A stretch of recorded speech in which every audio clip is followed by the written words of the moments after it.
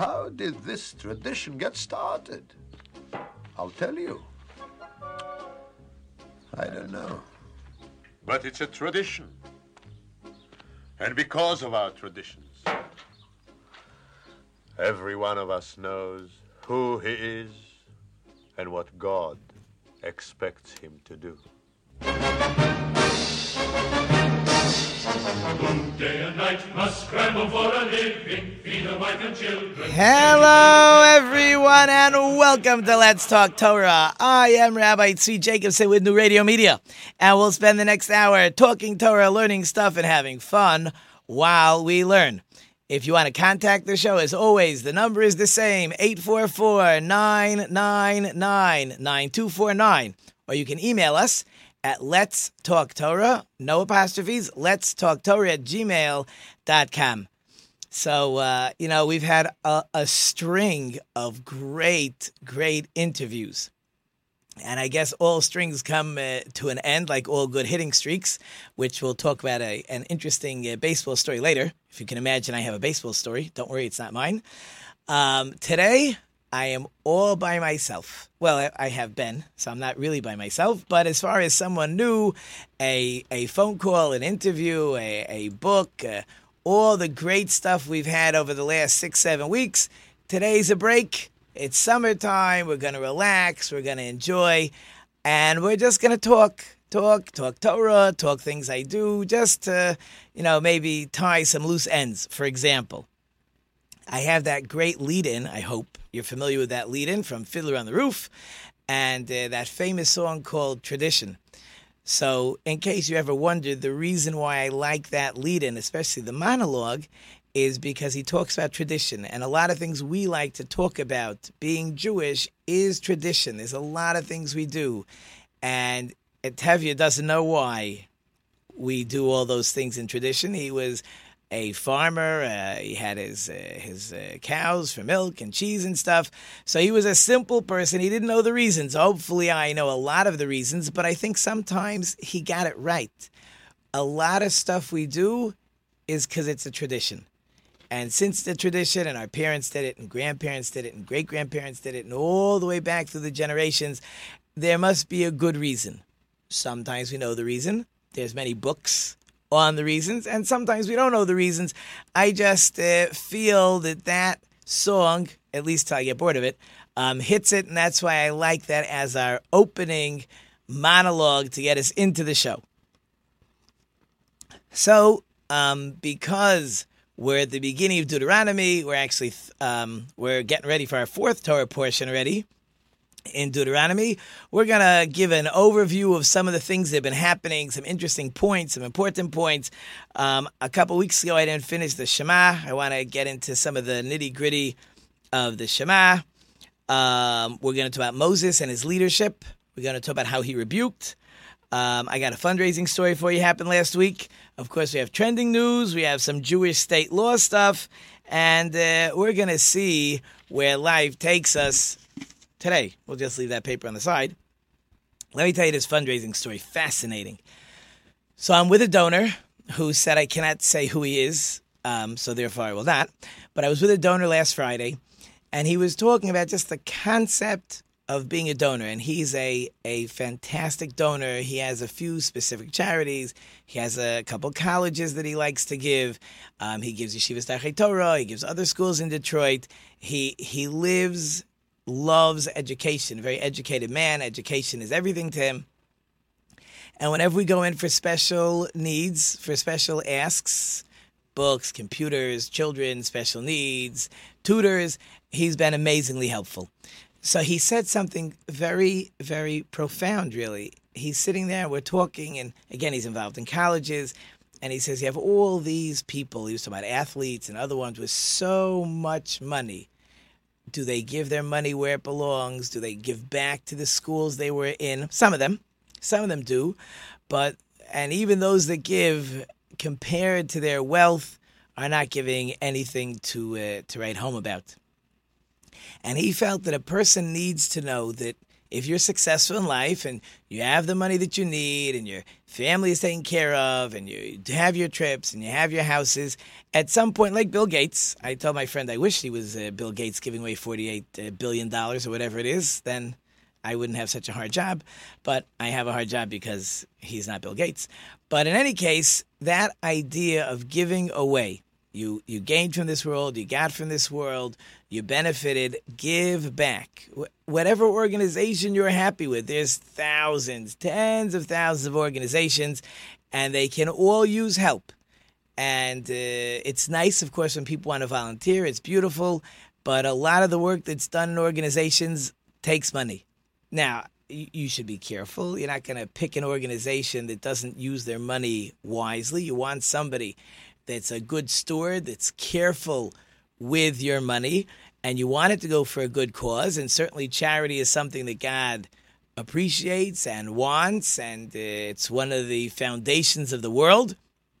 It's one of the three that we have to be charitable, and it's a good thing. So it was just a nice, heartwarming, I guess, conversation to be sitting with a donor who's so happy that he's able to give to whichever organization you're in there fundraising for, but he's so happy to give you like you feel good. It was even interesting. His wife says to me that it seems it'll be in the papers or something. They're about to give $1 million to a different organization, and they wanted to make sure because they weren't giving me that kind of money that I shouldn't feel bad, and they came to apologize, but they take care of us, so it's not a worry. But I wasn't allowed to say their names. But just in case you happen to be such a person and I haven't met you, please just send a message to my email, letstalktorah@gmail.com, and Yeshivas Darchei Torah will be greatly appreciative. I would love to meet you. I could bring you down here. That works also. All good stuff. Okay, so last week I left a lot of stuff, not last week, it's actually 2 weeks ago. I left a lot of good stuff on the table, and I really, really wanted to get back to it, to take it slow, and that was the Shema. We really only discussed the first line. Hear, O Israel, Hashem is our God, Hashem is one. It's, of course, from those most famous lines. We talked about it, but I wanted to get into the next couple lines. So the line in the Shema says, you will love your God with all your heart. Now, heart is spelled a little funny over there. We'll talk about it. You'll love God with all your heart, with all your soul. And then again, the next word is a little bit debatable on its translation, but we'll start with all your money. So you love God with all your heart, with all your soul, with all your money. So the Talmud wants to know, what are we asking for over here? What's all this? What am I asking for? So all your heart, I mean, people are very good at saying, oh yeah, I serve God with my heart. What does that mean? I have a good heart. God knows I have a good heart. That's why I serve God. It doesn't mean that intrinsically I'm a good person, but my actions may not belly exactly what I'm doing. That's not what we're talking about. We're not talking about if you think you have a good heart. You may have a good heart, and a good heart is very, very important. But we mean a very interesting concept. And heart, in a modern terminology, might be the wrong word. That's debatable amongst the rabbis. But a person has an inclination. He's actually born with an evil inclination. And his only good inclination at that time is everyone who surrounds him. His parents, his teachers, his friends, his siblings, to point that child, give direction to that child to put him on the right path. Evil inclination says, misbehave. Come on, we know what kids are like in school. We know what they're like now during the summer. We have our evil inclination not to do maybe the straight and narrow. And our parents, again, teachers, grandparents, whoever it is, not so much grandparents. Grandparents would rather just smile and watch and comment to themselves and leave the kids alone.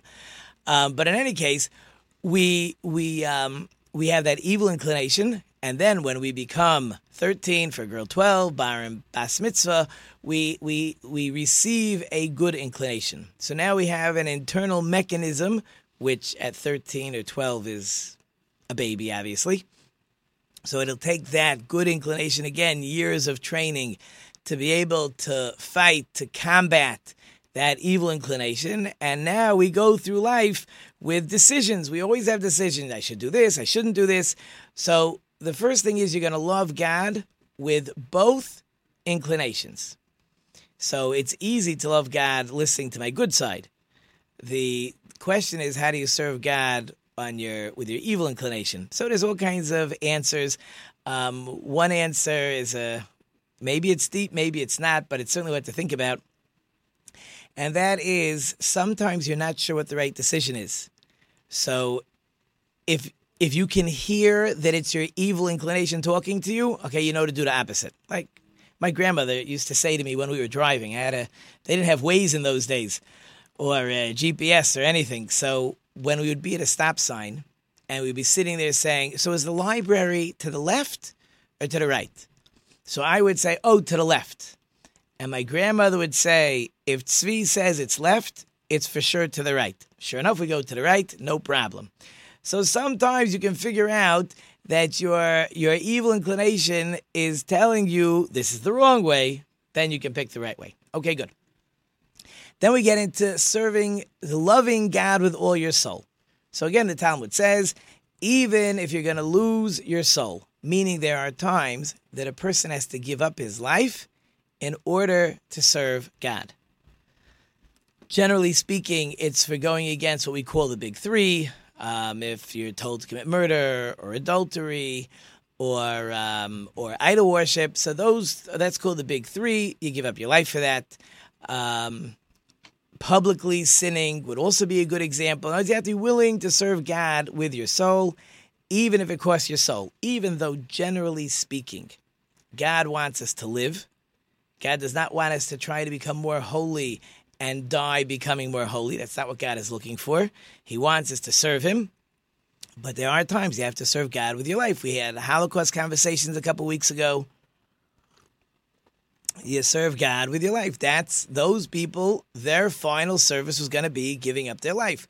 One of the most famous historical people was the great Rabbi Akiva, that he served God with his soul, and he taught Torah publicly, and the Romans had made it punishable by death, and they were I think they scraped his skin with metal combs. I don't know exactly, certainly quite torturous. Ben's not so happy. Yeah, they were pretty nasty. And go ahead, Ben, what's the matter? I don't know. Wow. They were bad people. Yeah. They were bad people. That's the type of thing that'll ruin your whole weekend. Yeah. Yeah, he didn't live through the weekend, but yeah. Right. Yeah, that would do it. Yeah. But interesting enough, he was, Rabbi Akiva was actually, the Talmud says, smiling, laughing. So his students said, how could you be happy when you're being killed? So Rabbi Akiva said, my whole life, I read this verse a couple times a day, to serve God with your whole soul. And I didn't know, would I really do it? And now I see I'm willing to do it. I shouldn't be happy. That was Rabbi Akiva's statement on with all your soul. So we serve God with all our soul. Next, you serve God with all your money. Now that's really fairly simple, straightforward. We just really discussed it with my fundraising story.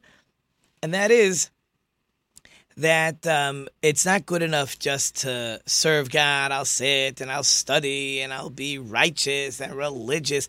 I got to help. And sometimes help means money.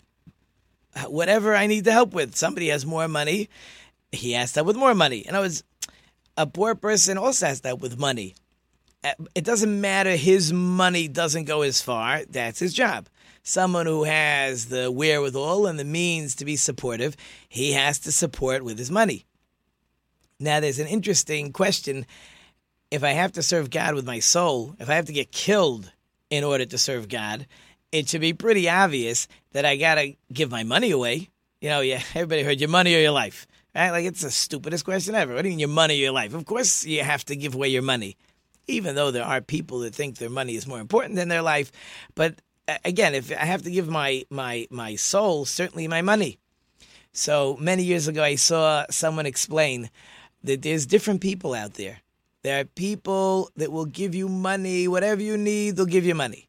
And you say to the person, it would be important for the organization if you could come visit us, if you could come talk to whatever our organization does, if you could come to our dinner, Here's money. You just want money from me. No, we want your money, but we want your physical participation.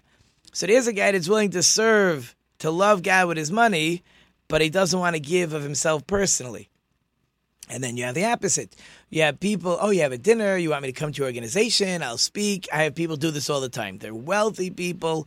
They want to know, can they come and maybe help, give a class on something or help me move some chairs around, which is all beautiful.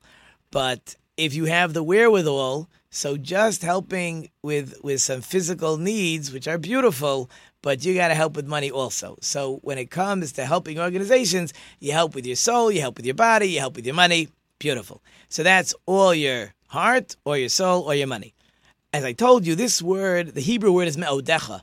This word me'odecha is a funny word because it's not the standard word for money. Mammon or kesef is a standard word for money, not me'odecha. So the second translation of this word, it is with all like the attributes, with all I don't want to say character traits, with all the skills that God has given you, all the talents. That's really the best word. I serve God with my talents, with whatever He's given me. I can sing, I can teach, I can manage, I can help you do your books. I'm very good with math. I have contacts. Whatever God made you, that's how you're supposed to serve Him. If He made you very wealthy, if He made you very smart, you have your way of serving God. If God made you not so intelligent, if God made you not so handsome or not so beautiful or not so wealthy or maybe not even so talented. So God says, I know what I'm doing. I know who you are and what you are. I put you in this world with certain talents, and that's how you're going to serve me, says God. So it's not only I have to serve with my heart, with my soul, but my job is to serve God with who I am. It's not my job to say, well, look how this one's serving God, or that one's serving God, or the other one's serving God. All very beautiful stuff. But I have to be me. There were great rabbis who used to say before they passed away, I'm not worried that God will ask, how come you weren't like this rabbi? How come you weren't like that rabbi? How come you weren't this person? How come you weren't you? In other words, whatever you is, whatever you're supposed to be, whatever God made you, that's how you're supposed to serve God. And I almost got through the Shema. I don't know what's going to happen today. So many ideas to touch on. We're going to maybe continue a little in the Shema because I got a good story coming up. We got great trending news coming up. So just hold on through the break and we'll be right back. Fingerprints is the place to go. A1 Fingerprints specializes in fingerprinting for teachers, students, law enforcement, and more. A1 makes the process so easy and simple you can be in and out in 10 minutes. A1 does walk-ins so appointments aren't necessary. A1 Fingerprints, located in Southfield on Southfield Road. Go to a1fingerprints.com for more information. That's a1fingerprints.com. It's that easy. Maple Lane Golf Club is a 54-hole golfing treasure located in the heart of Sterling Heights. Maple Lane Golf Club offers immaculate greens, a top-flight pro shop, and inexpensive green fees. For convenience, book your tee time online at maplelanegolf.com. Come out and enjoy a great golf experience. Try our 9 and Dine special, 9 holes of golf, and enjoy food and refreshments in the Clubhouse Bistro. That's Maple Lane Golf Club in Sterling Heights. Check us out at maplelanegolf.com. Advertising your business these days can be challenging. Traditional radio and TV ads are expensive and, frankly, a bit of a crapshoot. Not to mention, the audience for over-the-air material is shrinking as more and more of us demand to see and hear what we want, when we want. Advertising on new radio media is a solution. With our live streaming programs that are also available on demand, your message is always ready when your customers are ready to watch and listen, all for a fraction of what you'd likely have been paying for other ads. NewRadioMedia.com. Call Buzz Van Houten at 248-939-9999 for more information. Working for New Year's Times, kinda how I've been living. Feeling all a little deflated, kinda how I've been rolling. Going till my steel belt show.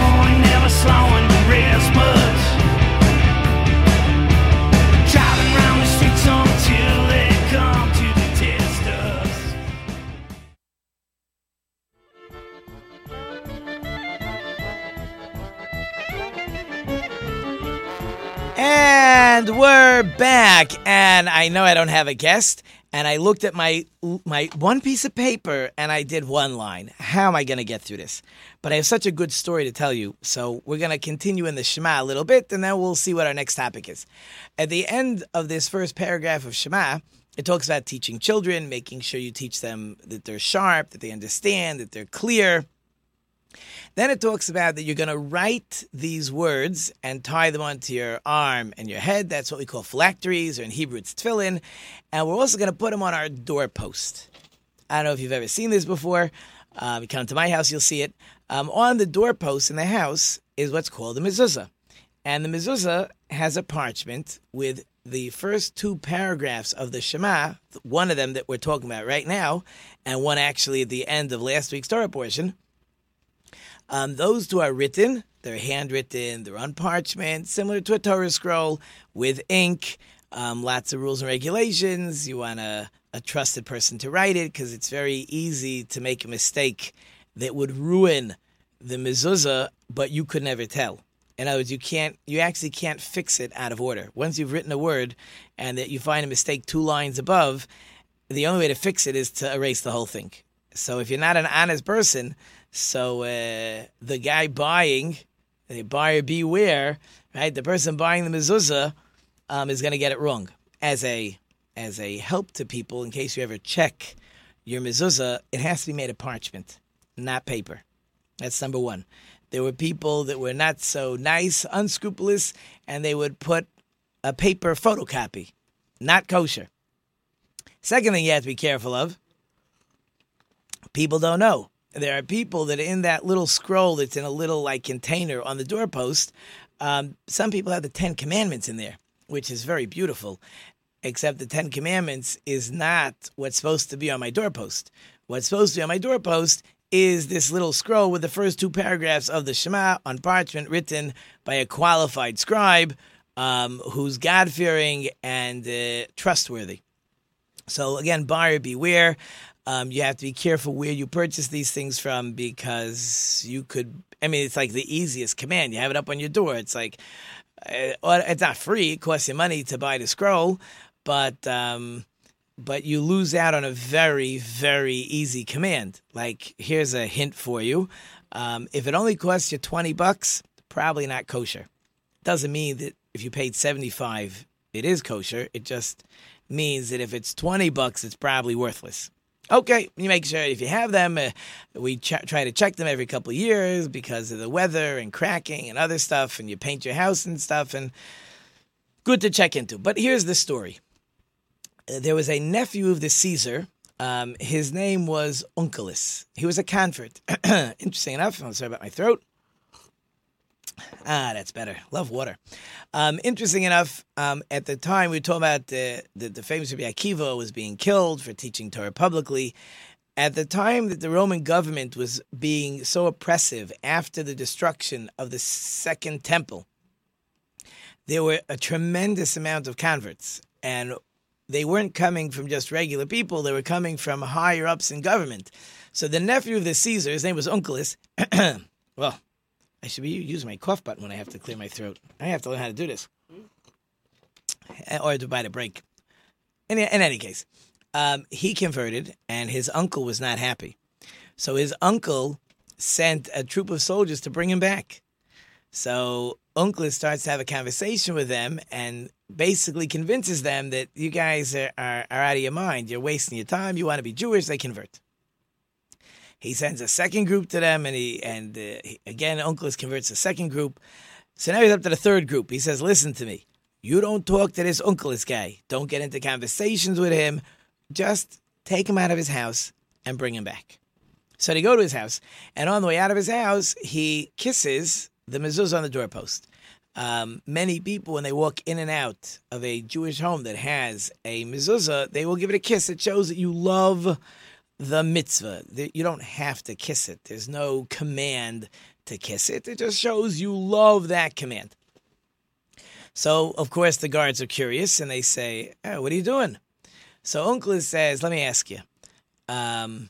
You guys are guards, right? So when the Caesar leaves his palace, right? So So who guards the palace? Oh, we have soldiers, and we have this, and which soldiers guard this, and places and stuff. So it's all soldiers. So does the Caesar guard the house when he leaves? No, the Caesar's not in the house. He says, well, I'll tell you something. When I leave my house, God is protecting my house. So the king, instead of me having to guard the king is guarding me.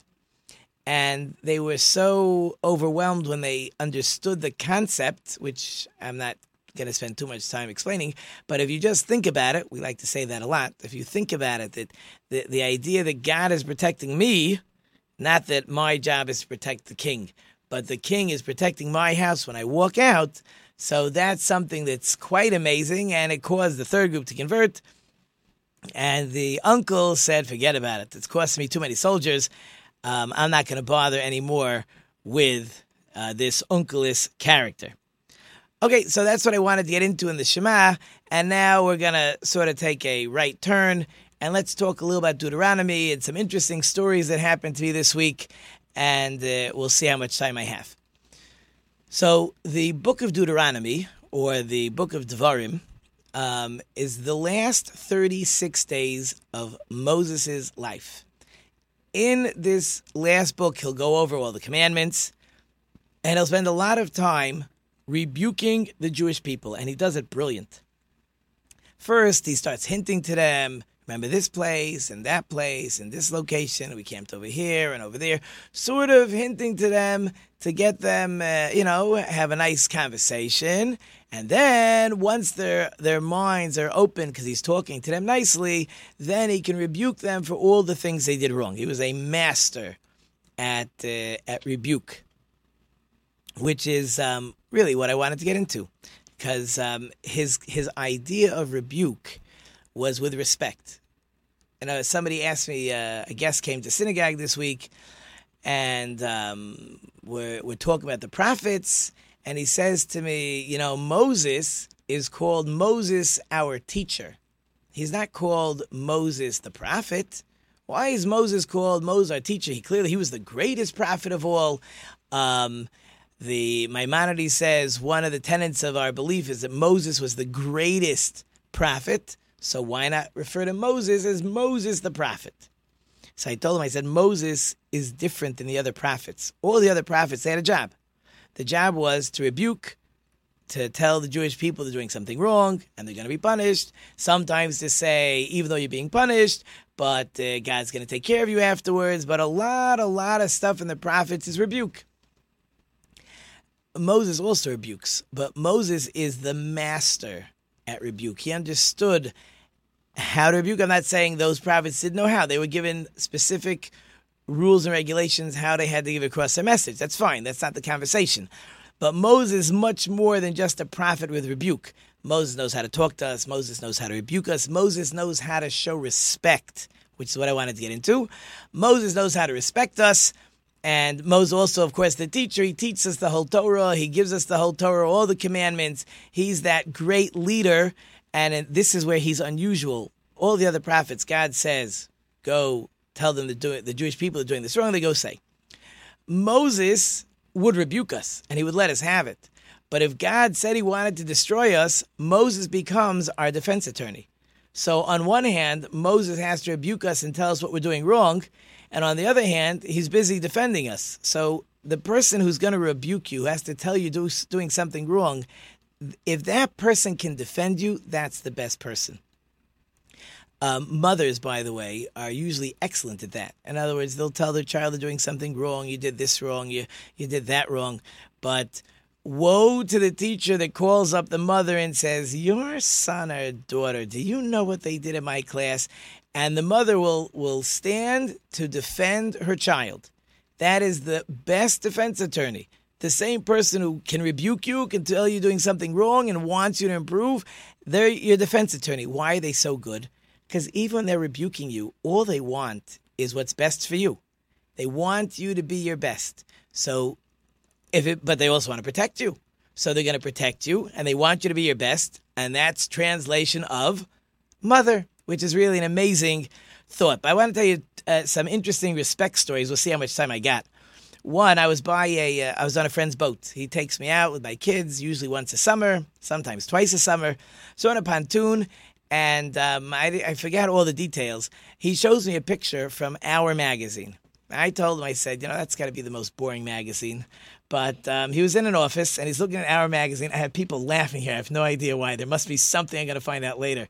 But poor Ben is laughing away. But in any case, he looks at the picture, and it's a World Series in St. Louis. And it's the 7th game. It might have been with the Tigers. I don't know.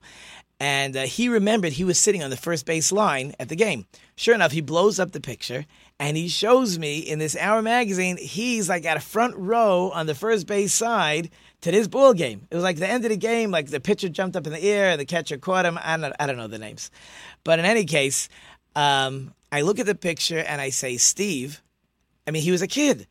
You're wearing a tie like me. I said, what are you wearing a tie for? It's a baseball game. He said, in those days, everybody wore ties to the ball game. It was the most normal thing. So if you know what Our magazine I'm talking about, look carefully at that picture. And everybody's wearing ties because they understood respect. We're talking about Moses knows how to rebuke. Parents, mothers know how to rebuke, know how to show love, because it's all with respect. But a lot of times respect comes from respecting yourself. You got to know how to respect yourself. And again, here comes my music and another interesting self-worth story. Either I will get there after the break, I won't. I have some fantastic trending news that I've been saving up. You're going to love it. So just hold on through the break, and we'll be right back. I'm Rabbi Tzvi with New Radio Media, and hold on. Tarno knows doors. We've got garage doors, entry doors, storm doors, custom doors. Tarno knows doors. Plus, the latest LiftMaster garage door openers and the toughest retractable screens on the market, all by the push of a button. Tarno Doors is celebrating its 50th year anniversary and is the recipient of the 2016 Subcontractor of the Year from the Home Builders Association. Tarno knows doors. Tarno knows doors.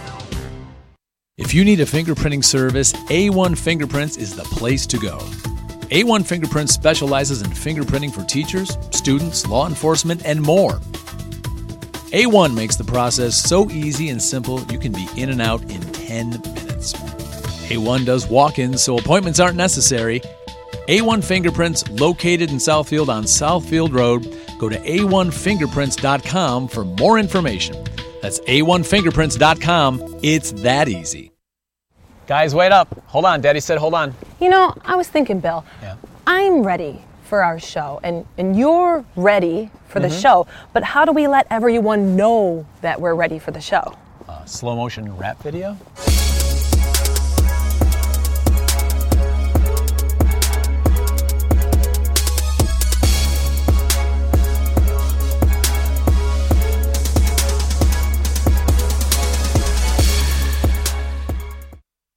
Hi, I'm Art, and we're the crew at Tuffy Walled Lake. We've been in Walled Lake for 20 years, and through our knowledgeable staff and customer satisfaction, we've become quite the cornerstone in our community and to our discerning customers statewide. We know how important your vehicle is to you, and we take pride in our impeccable, affordable service, and we're trying to get you back on the road as quickly and safely as we possibly can. Please stop in and see why everybody comes from all over to get their cars serviced at 784 North Pontiac Trail in Walled Lake.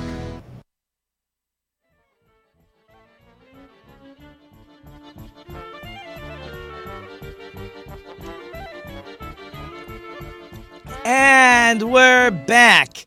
And it's amazing. The time is flying. I got through 2 other things on my long list today. Lots of stuff to talk about. Not enough time, but that's good. We squeeze it in. I wanted to talk about, very interesting in the Torah portion, talks about bees. What does it talk about bees? It says that after the Jewish people sinned by the spies, and they said, we don't want to go into the land of Israel, and we've talked about this concept numerous times, right? Be careful what you ask for, you might get it. So the Jewish people said, we don't want to go in. God says, no problem, you're not going. Then, like many people, when they realized they did something wrong, they said, we'll show God that we feel terrible for what we did, and we're going to go and show God, we're going to go march right in right now. The problem is, God already told you you're not going. But there's a lot of people out there, and in the Torah as well, that they decided, without Moses' permission, that we know better. We know what God wants, even though God just told you what he wanted. He said, you're not going, you're going to be in the desert for 40 years. But these people said, we know better. So and Moses didn't go with them. Moses told them not to go, and a bunch of them marched towards Israel, and they were all killed. Interesting, when the Torah is describing how they were killed, it calls this nation that they attacked the Jews like bees, like, the bees that sting and stuff. So why they compared like bees? So very interesting. First of all, a bee, when it stings and the stinger comes out, the bee will die. So anybody that hit a Jew, they did kill Jews, but they themselves died. There's another fascinating answer that I saw, and that is, if you beekeepers know this, of course. How do you get the honey? How do you get the honeycombs out of a beehive? The bees will sting you. So bears don't care, but people do. So they have these like smoke machines, and I guess the smoke puts the bees to sleep. So the Jewish people were marching towards the land of Canaan without their smoke, without the pillar of cloud that led the way. So since there's no pillar of cloud to protect them from the bees, right, again, it's just a comparison. It's not an exact, right? Of course, God is protecting us. But in the comparison, the bees can attack you because you don't have your cloud, your smoke that would just wipe out and put to sleep all those bees. But after all these weeks of missing on my trending news, and I don't want Josh to be angry at me, we got a new kind of trending news this week. What do we got? I used to sing this song in my house all the time. If I were a wealthy man, these aren't even real words. Okay, so this week, and in part one of our trending news, and I didn't bring all the information, but that's okay. I had some interesting news about becoming wealthy. It's important. Again, all news that I tell you is much more important than listening to all the other stuff going on out there. I can't even listen to the news out there anymore. This is much more important. So actually, they just came out with the 10 brands that are most indicative of a high income. So it used to be like Grey Poupon, if I'm pronouncing it right, that mustard, that was a sign that you were high income. Actually, one of the objects on the list is Ziploc bags. So we, in my house, we have both kinds, actually. As we have the tie, and then for certain things that go in the freezer, we have those Ziploc bags. So we don't only use Ziploc bags. So I guess that means I'm somewhere in between, and certain phones, of course, show that you're high income. That was one thing trending in the news. You want to know the list, go look at the list, and you can check off for yourself if at least the people who make these lists think you're high income. I had my grandchildren, two of my married daughters were in for the weekend, and it's really fascinating. My children are convinced that I am just the wealthiest person they ever ran into. I guess because I keep giving away my credit card, everything they ask for, they seem to get. So kids, but it has its benefits. Maybe they'll be nice to me because they're waiting for some of that to come down. Maybe. Here's another one for you in trending news this week. In marriages, so Ben, this is for you, where the wife earns more than the husband, both spouses tend to misrepresent their income. What's interesting is wives will say they earn less, and husbands will say they earn more. I have no problem with her making more money than me. I'm not. This has nothing to do with being ashamed. No. This has to do with when the wife will talk about her income, she will tell people she makes less than her husband. And generally speaking, right, there's always exceptions, the husbands will pretend to make more than their wives. So just another important piece of news. Here's something for you. Unfortunately, the population of most countries is shrinking. So it's like an upside-down pyramid. In other words, the idea was that you have a married couple, and they have a couple kids, and they each have a couple kids, so the base gets larger. Instead, certainly in Europe, you'll have 4 grandparents, 2 parents, and 1 child. So it's an upside-down pyramid. So the problem is there's not enough people to do all the work that we need. So when we talk about immigration and stuff, there's reasons for immigration. There's not enough people to do the work without getting involved, legal, illegal. That's not, me. I'm not talking about that stuff. But if you don't want to go the immigration route, in Japan and other countries, they want to go the robot route. So they want to start getting, you may need some money for these robots, but if there's not enough people to do all the work, then we're going to start needing robots. So again, something to think about. And here's one more money one. This is a lady by the name of Ellen Fleming. Did you hear about her this week? She was a millionaire for a couple hours. She actually got a phone call from her, I don't even know if it was hers, from whoever her company or whoever had her name used to buy stocks and bonds. And they said, okay, Mrs. Fleming, we'd like you to know that $1 million was recently placed in your account. We just want to make sure you know that. So she was a millionaire for a couple hours till they called her back and said, oops, sorry, slight mistake, wrong Fleming. We'll be removing that money now. Okay, so much for that trending news. But here, by the way, there's a lot of people out there that always wanted they wanted the feeling of being wealthy. They think it's important. Again, you could do it my way. You could just tell everybody you have money. But if you don't want to go that route, you want to know what it feels like to have money. She had the feeling for a few hours of what it's like to be wealthy. It reminds me of a story. There was in Europe, there was a wealthy man and he had a friend. He took care. He was a poor man. And so there was always, just like nowadays lotteries, they had lotteries then also. And the wealthy man said, wouldn't it be great if this poor schlemazel had money? So he bought him one of these, however the lottery tickets worked in Europe in those days. They were expensive. So he bought the ticket and sure enough, his friend wins. Now, I didn't have telephones in those days. And by the time he got the information, it was like 12 o'clock at night. He said, wouldn't my friend be so happy to hear that he's a wealthy man? I mean, come on. I can't wait till tomorrow morning. I must share this good news. So the wealthy man trudges through the snow. It's already 1 o'clock in the morning. He pounds on his poor friend's door. Mm-hmm. And his friend opens the door and he says to the wealthy man, why are you here? It's the middle of the night. I was sleeping. Is everything okay? Yes, my friend. Everything is fantastic. I wanted to let you know, I bought a lottery ticket for you, and you won. So the once poor man looks at his wealthy friend and says, you mean I'm a wealthy man? Yes. You knew that I was a wealthy man? Yeah. And you're knocking on my door in the middle of the night? Who do you think you are? I'm a wealthy man. You don't wake somebody up like me in the middle of the night. So I guess there's what to be said for feeling wealthy, even if just for a short amount of time.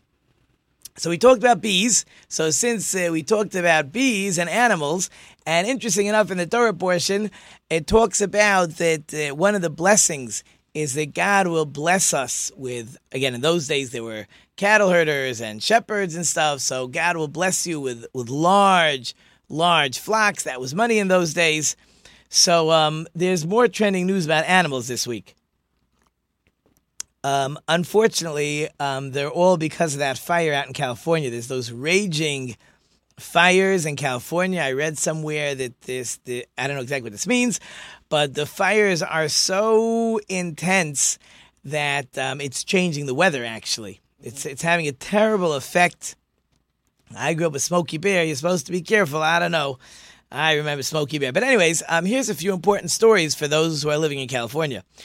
There was a 14-foot python that seems to have escaped. In other words, there was some pet store, and they moved as many animals as they could, and they had this 14-foot python in like a tote of some sort, and it got out. So they've told everybody, they Facebooked all the people they know, and they said, if you see the python, don't worry, he's friendly, usually. You should keep your dogs and cats away because they might be lunch. But that python is running around and it likes cool areas. So it could be under tarps or it could be... it's going to go away from the fire. Snakes like cool, not hot. They don't think it will cross the road. They're not sure. So if you're in that area, in Redding, by the way, is where that story is. You should be careful. Another story, by the way. This is actually, we'll skip a story because we'll stay in California. There's a retired Marine, and he's actually saved dozens of animals during this fire. I don't know if you heard about this. His name is Tucker Zimmerman. He hasn't been sleeping because the retired U.S. Marine is rushed into a new battle as a volunteer rescuing stranded horses and other livestock. So he seems to be a modest guy. He's just trying to help the horses and move them away from the fire. He borrowed a trailer, puts the horse or animals into the trailer, drives it away. So a pretty good guy. Yeah. Nice animal story. And here's just one more animal story for you. This animal story is taking place in Australia somewhere. Sometimes you look at the heading and it's not really as bad as the heading makes it sound. But I think we read stuff because we read the headings. I love reading headings. Right. I read headings, but I don't got time and patience for the stories. But here we go. Mobs of kangaroos have been raiding patches of grass in the Australian capital of Canberra, if that's how you pronounce it, driven to the city's sports fields, backyards, and roadsides by food scarcity. So it seems they're going through a drought, and it seems a lot of these kangaroos hang out in, public parks. And since if the public parks are drying up, they're going to find grass. And they've, I guess if you want to take pictures, it's a good thing. But again, for those who are listening in Australia, you should know. But for the American tourist who doesn't know, kangaroos are very strong. Strong, and they can be aggressive. Be aggressive. Yeah, so you should not get too close just because they're hopping up into your area and they're eating some grass, or maybe they want what you're serving for lunch. I don't know if they eat hamburgers. I have no idea. No, they're herbivores. They're herbivores. Okay, so we don't have to worry. What? I do have a good news. Good follow-up to the snake story. Please. He was found in a milk crate. You're kidding. Nope. Found in a milk crate. Amazing. I don't think I can take credit for that amazing piece of information, but good news to know that now my kids love pythons. Really? They like snakes. Yeah. So I'm sure if they heard that people were looking for a snake, they'd be out there looking. So, but my kids live here. They don't live in California. So that's all good. And again comes the music as we're flying through our day. We got to get to our letter of the week, our word of the week, wrap up some other good stories to finish up our day. So you're listening to Rabbi Tzvi with Let's Talk Torah on New Radio Media. And hold on through the break. We're going to be right back with some really good stuff. Maple Lane Golf Club is a 54-hole golfing treasure located in the heart of Sterling Heights. Maple Lane Golf Club offers immaculate greens, a top-flight pro shop, and inexpensive green fees. For convenience, book your tee time online at maplelanegolf.com. Come out and enjoy a great golf experience. Try our 9 and Dine special, 9 holes of golf, and enjoy food and refreshments in the Clubhouse Bistro. That's Maple Lane Golf Club in Sterling Heights. Check us out at maplelanegolf.com. At Murray's Part City, we're known for offering customer service you won't get in any chain store or online. But don't take it from me, just listen to what our customers have to say. The employees at Murray's are knowledgeable, courteous. They make you feel like you're at home. Pick up a can of Seafoam Fuel System treatment for only $6.99 or a 5-quart container of Mobil 1 motor oil for just $28.95. Murray's Part City and Pontiac Trail at Maple Road in Walled Lake. We've got the parts you need when you need them. A study from Johns Hopkins researchers indicates a high-fat diet may lead to the development of new nerve cells in your brain that influence how much you eat. But it's also been known for decades that the brain continues to form new nerve cells well into adulthood. So for now, it appears the process occurs not only in the parts of your brain associated with memory and a sense of smell, but also in the ones that control your various body functions, including hunger and thirst. One researcher believes that your brain functions this way as part of your body's survival mechanism. When food is abundant, it generates cells that will make you eat more and make you store excess calories as fat for use when food is not readily available. But the problem with humans, particularly those in developed countries, is that food is almost always readily available. So the more you eat, the more fat you store and the greater becomes your appetite. With another prescription for your health, I'm Dr. Jim Bragman.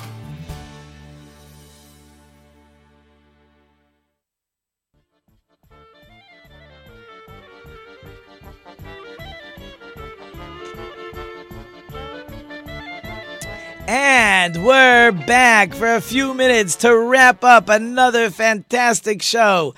I'm here by my lonesome today, so I've been able to get lots of good information out there. We were talking about bees before, talking about animals before. You know, interesting, there's a King David also talked about bees. And we said that bees, when they sting, they die. So I heard someone say this morning, when King David said, now you can take it or leave it, when King David said in the future, so he's back 3,000 years ago, or 3,300 years ago, when King David talks about, I'm just making the numbers in my head. I'm busy thinking about the numbers. Sorry about that. When King David says that bees will attack the Jewish people, so someone said today that's like a suicide bomber, a terrorist bomber, that they don't care that they're going to get killed. Like the bee is willing to attack even though it's going to get killed. So that's what King David compared those future, that was a prophecy that he said, that those future terrorists will be like bees. Okay, so if Tony is ready, I got to get to my letter and word of the week. So hopefully right behind me is the 7th letter of the Jewish alphabet. It's pretty much a stick with a head on top of it. It's called a Zayin. It makes a Z sound. And, of course, its numerical value is 7, which we'll get to some 7 stories soon. And a good word for Zayin is Zahav. Zahav is gold. Why is that a good word? First of all, it's a good word. But why is it a good word? Nothing to do with Bitcoin. It reminded me of a story this morning. There was a boy in Jerusalem in the early 1900s, and in the early 1900s in Jerusalem and many places in Europe, but certainly in Jerusalem, people were very poor. People were starving. There wasn't really much money. Most of the money came in. People sent donations to help people survive in Jerusalem. It was only later that the more farmers came in. They were to start farming the land, and businesses and stuff started sprouting up, but certainly then they were very poor. So it was a Sabbath, which is day 7, by the way, right? So let's keep in mind our number 7. So there was a boy, and he was walking, and he saw a gold coin. I think it was called the Napoleon, I think. He was walking, and he sees a gold coin, but it's the Sabbath. And a religious Jew is not going to pick up money, even if it's a gold coin, on the Sabbath. So he says, but it's a lot of money. So you know what? I'm going to put my foot on top of it and stand here. And he's standing there half an hour, 45 minutes, an hour. And it seems there's an Arab watching him and watching. And the Arab figures something's wrong. Like, the kid's not budging. Like, nobody just stands still for hours. It's ridiculous. So he approaches the boy and he asks him, why are you standing here? What are you doing? What's going on? And eventually he figures out the kid is stepping on something. So he pushes the kid over, takes the gold coin, puts it in his pocket, and runs away. And the boy is very frustrated. Here he thought he was keeping the Sabbath, and when Sabbath would be over, he would be able to pick up the coin and help his family, and he felt really terrible about what had happened. So he went to his teacher, a great rabbi, and he told him the story. So the rabbi opens his drawer, and from his drawer takes out a gold Napoleon. And he says to the boy, he says, you know, you lost a gold Napoleon. I feel terrible for you. If you'd like, I could replace that gold Napoleon for you. But here's the catch. If I give you the gold Napoleon, then you have to give me that mitzvah that you were willing to keep the Sabbath and you got beat up over it and you didn't get the money you thought you were going to get because you kept the Sabbath. So will you take the trade, the gold coin, or keep the mitzvah?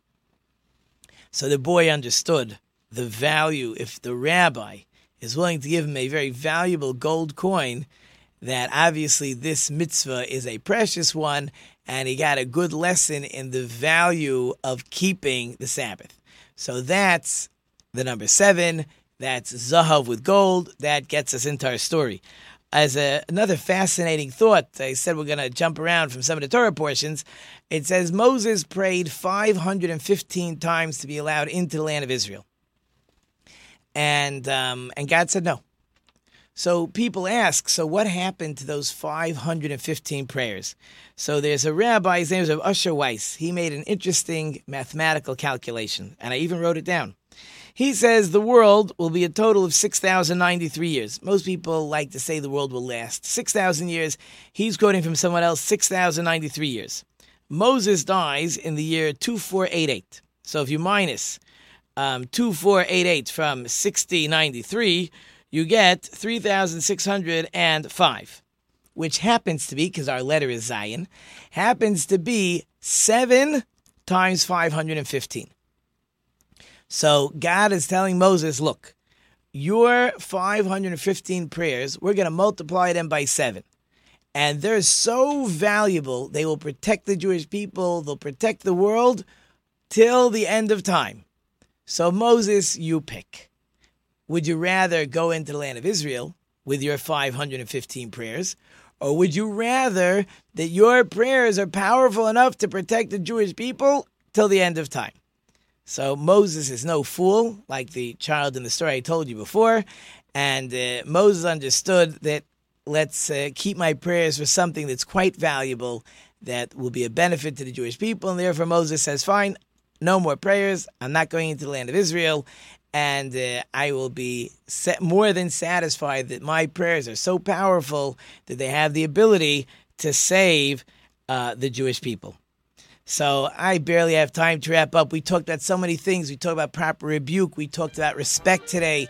We talked a little about prayer. We talked about the Shema. We talked about serving God with all your attributes and loving God with your soul, with your money. So many good things we talked about today. We crammed them into our quick hour. And as always, thank you to our wonderful sponsors and listeners. You know I couldn't do it without you. Thank you to my wonderful production team. Today we have Tony, Ben, and Angel here. I hope I've left you with some food for thought. Until next week, I'm Rabbi Tzvi Jacobson. You've been listening to Let's Talk Torah, New Radio Media. And until next week, don't forget to think about it.